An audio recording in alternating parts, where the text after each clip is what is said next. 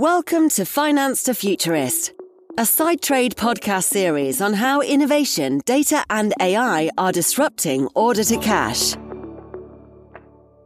Hi, this is Natalie Silverman for Sidetrade. Welcome to Finance to Futurist. On today's episode, we're discussing the idea behind adopting a customer experience mindset across the full order to cash cycle, but particularly as the foundation of your collection strategy. Please welcome Sidetrade Senior Customer Success Manager, Staci Cima.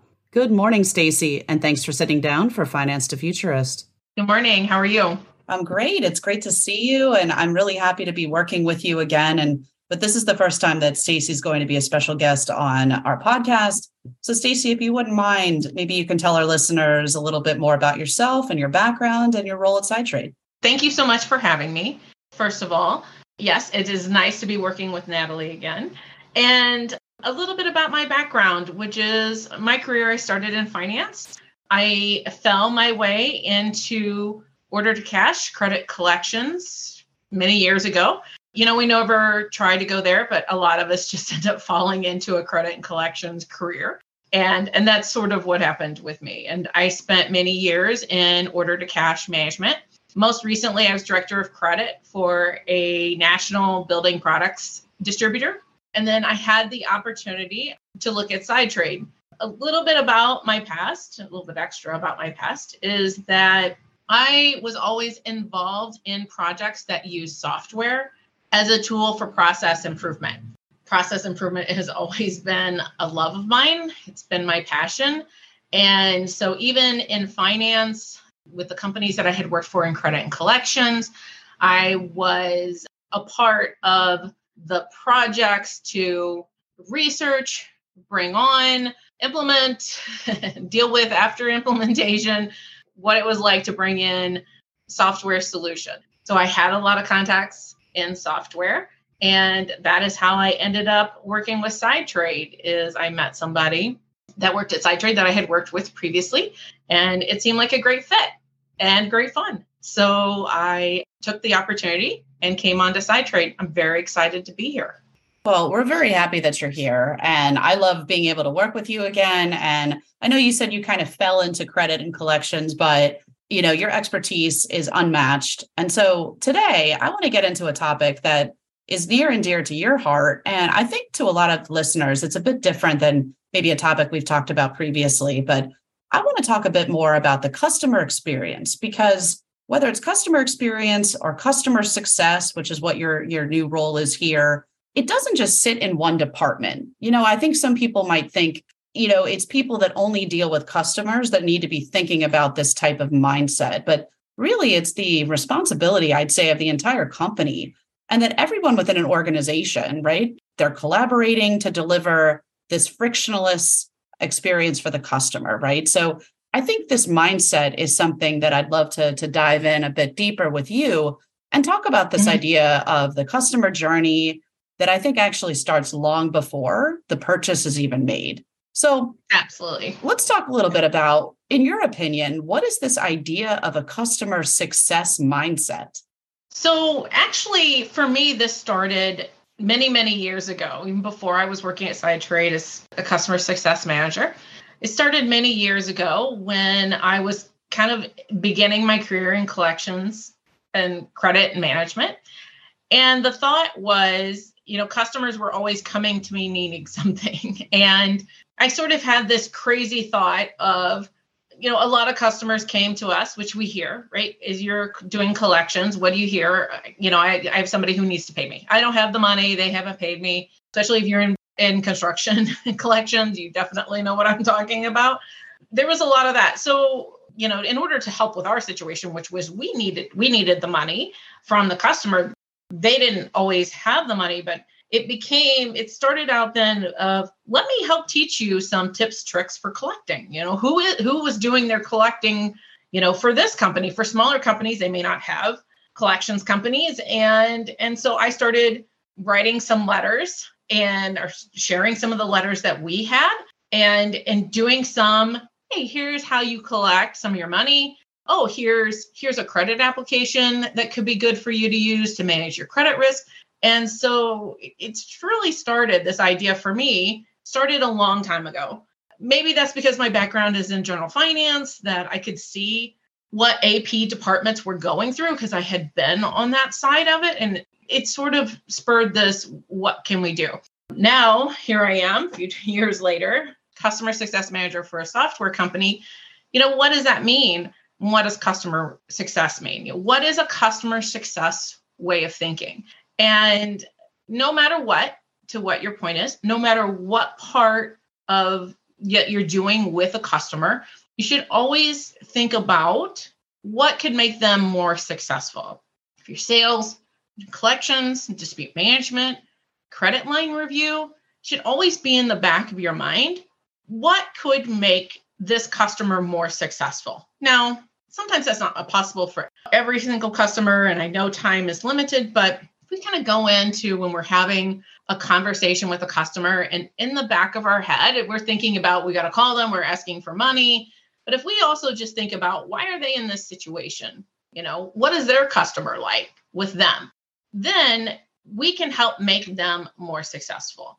And it's not always what they want, right? It's not always, it's what could make a customer more successful is not always what they're coming to ask you for. And it's not always what they're wanting you to do for them, but really try to think about what they need and what relationship and build that relationship with them. Always be prepared to have those, conversations with your customer. It just in general builds a good relationship. It's not always what can we offer our customers. I've heard that question before from people when I've shared this idea of, well, what can we do? We can increase terms or, we can increase credit limit. Again, that may not always be what they need, but what can we share with them to help them be more successful? Maybe it's tools. Like, for example, I was giving collection letters to some of my customers in a previous life and saying, here, send some of these emails out. I was giving them scripting. Maybe they just need tools. Maybe they need training. Are they really well trained in the systems that they have? If you have a customer portal or other tools that make it easier for your customer to do business with you, maybe they just need a little more training on that. And I will say, as just sort of an asterisk to this, wrapping around this entire conversation, is when you have this customer mindset, a big part of that is making sure your books are clean. Make sure cash and payments are being applied. Unbilled credits are being issued timely. Or is dispute management being resolved? Maybe your customer, what they need to be a good payer is just for you to have cleaner books. We all have that situation that comes up. We have things that linger when we're trying to work on customers' accounts, but maybe there's some internal changes that could be made to streamline the process so that when you present yourself to your customers, you're giving them a clean statement, an up-to-date statement, explanations of what is on there, what open invoices they have available, or if they skip something. So it's important to just make sure when your books and items are as clean as possible. And if not, then just be really transparent with your customer. We haven't had a chance to build this credit yet. We're still researching this, but we understand that we have this that's still open, but we want to talk about this. So how do you collect and still practice good customer centricity? Yeah, that was gonna be my next. You just took the words right out of my mouth. So yeah, Sorry. No, it's fine. So I'd like to maybe talk about some best practices, right? So how do you practice this area of customer centricity when you also know in the back of your mind you need to collect and you need your cash back into your business too? So what does it cost you if your customer is not successful? Best case is you lose a customer and you lose future sales. Worst case is they leave you with a large balance that you have to write off, or you incur legal fees and then have to write off a large balance, which is the worst case scenario. And I know we have all been there for that. It's painful, the time invested. And not just losing a future sale, but understanding what it costs sales to bring in new customers. So we lost that customer, we lost the sales from that customer. Now our sales team has to invest X number of hours to replace that business. So it's just important to look at, your internal departments in a holistic fashion and what it costs you to have a customer that's not successful with you. And if they're not successful, they're not going to be a good customer for you. I think it's all in mindset, just a customer success mindset. And how do you collect, right? How do you collect and still practice customer centricity? And I think communication is a key way. Know how your customer likes to communicate. In today's world with technology, there are definitely people out there who want to have email-driven communications, and they're great with it. There are customers who want to be on the phone, who want to speak to somebody, and there's actually people out there who want to text still.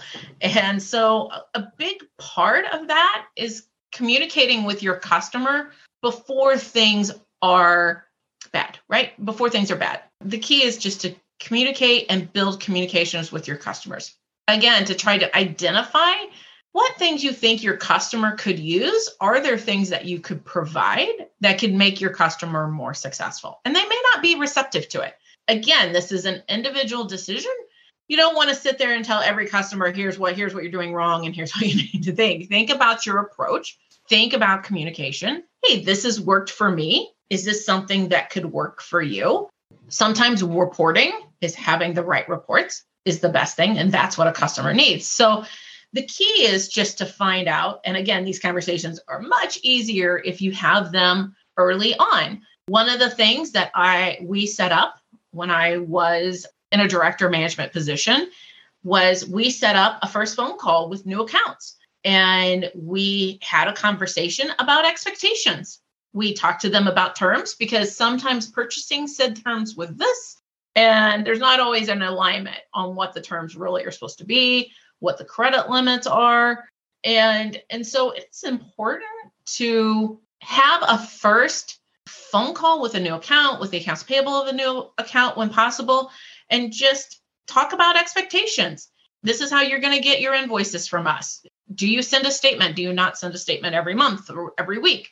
Are there special requirements? Because it would be wonderful if you have AP requirements and you know what those are early on in the process so that even the first invoices can go out the door with the correct information on them and just save yourself the disputes down the road. I always just was a true believer in a first meeting before even an invoice went out, before a sale was even made, and just get to know that customer and find out, answer some of those questions and get over some of those humps that could cause problems down the road, and just expectations. This is how we notify you. If an invoice is past due, you will get this email. That is what's so great about automation and credit and collections. Then it's really easy to tell your customer what to expect. Here's how we notify you so that you know as soon as possible that we're missing payment on an email. Most of the time, collections is dispute management. A lot of times it's just we didn't get an invoice copy, or it's just an administrative error. And so you want to sort those out and resolve them as quickly as possible. And the way to do that is to identify them quickly and have a set way with your customer to say, we want to make sure that your account is in great standing. And so we want to make sure that we let you know if something didn't get paid, and this is how we notify you. And here's when this notification is going to come. It's just important and just a great trip that when you do collections and you have a new account, that you set up those expectations at the beginning. And then it just improves. When you start off on such a strong, good foot, you're just going to have a much better relationship down the road. And there's still hard discussions. Customer is in a bad shape. You still may have to have hard discussions with them about, I'm sorry, we can't release any more orders, or we need payments, or, you have to kind of set some fences, but you want to put yourself in the best position to succeed. And that is by creating a customer-focused way of collections early in the process, and then continue that as you're building your relationship with them. I love that. And I love, I want to just circle back to one thing that you said, because you're right. What you do at the beginning of the cycle, right? And we always talk about end to end order to cash, but, sometimes people don't really realize that you just mentioned time to invoice, right? Or making sure that the invoicing is proper and set up correctly at the beginning, like you said, so there aren't disputes and there aren't issues that are going to affect your DSO at the end of the cycle. So you're right. I mean, it's little things like getting the invoicing right at the beginning. And then, I think you mentioned too, let's talk about real-time data as an example, right? Because again, real-time data and having more transparency and flexibility and being able to see into what's happening throughout the entire order to cash cycle, you're right. It actually provides you with, guess what? You could tell your customer right away when there's an issue or where there's something that needs to be addressed. And you do it in real time versus waiting until there's a problem or a dispute at the end, right? So I thought you brought up some great points there. And, sometimes people don't realize how real-time data can really have an impact too on the customer experience. It's incredible. And the way software, Sidetrade, and having that reporting is amazing to see the tools that collection departments have available. And so when you have that automation, when you have that data reporting, you can see and solve problems so quickly, identify trending issues so quickly. You save the time, you have the time and the tools to really work on those. And then you're not scrambling, just, to plug Sidetrade a little bit, you're not scrambling with an Excel worksheet trying to decide who you're going to call. Like now you can make some really smart decisions. This is unusual payment behavior for this customer. Let me give them a call and see what's going on. And most of the time, realistically, in this world, most of the time people want to pay you. They do, because it's not fun for them either to have you call and to be in the middle of those situations. So it's just about identifying the issues and getting them resolved as quickly as possible is a much better conversation than sending a demand letter down the road the following month. So yes, being notified, having the tools is the most important thing, to being able to build on that customer relationship and building customer success with your customer. My last question is going to talk a little bit about priorities for finance leaders, because I do think customer success and the customer experience does play in to, one of the overarching themes that we're seeing for 2023. We keep seeing that, more finance leaders are thinking about transformation. And I know transformation can be a bit of a buzzword, right? But, again, it goes back to how does it help the customer experience, and how can you do little things, whether, like you just said, automation or optimizing your Excel process that maybe has worked traditionally and it's been great for your needs, but as you grow and scale as a business, you have to be thinking about more tools and more automation and ideas like AI or more data and analytics, again, to help you with that transparency. So how do you think customer success and customer experience plays into one of the top priorities for finance leaders, which is transformation? I think if you look at the way business is changing, if you read the articles, you read about companies who are concentrating more on employee experience, customer experience, this is definitely a hot topic, and it's important for people to do. You want to meet your customer where they are. You want to have tools for what your customer needs. If your customer is doing business across many time zones, then you want them to have access to the tools and information they need when they need it. That's what they need to be successful. They don't want to wait on somebody. We're also seeing so many people that are so much better at technology that they're getting used to an online world. They're getting used to having a lot of instant data access to instant knowledge. And so you want to give that to them. You cannot be all things to every customer, but you want to have the tools that help most of your customers. And the goal is all, right? You can't always get there, but that's what you strive for. And I think the key is just having the tools, and above all is just listening. When you listen, when you're building that relationship, when a customer knows they can come talk to you about what's going on in their situation and know that you're there as a resource for them to help them and maybe have some ideas or tools or training that could help them be successful, that's only going to build your relationship with them and make it even stronger. Thanks, Staci, for your insights into the future of finance. For Sidetrade, this is Natalie Silverman. This has been another episode of Finance to Futurist, a Sidetrade podcast series. Make sure you catch every episode by subscribing to our podcast on sidetrade.com or through your podcast platform of choice. Thanks so much for tuning in. This podcast is brought to you by Sidetrade and is for general information purposes only. All rights reserved.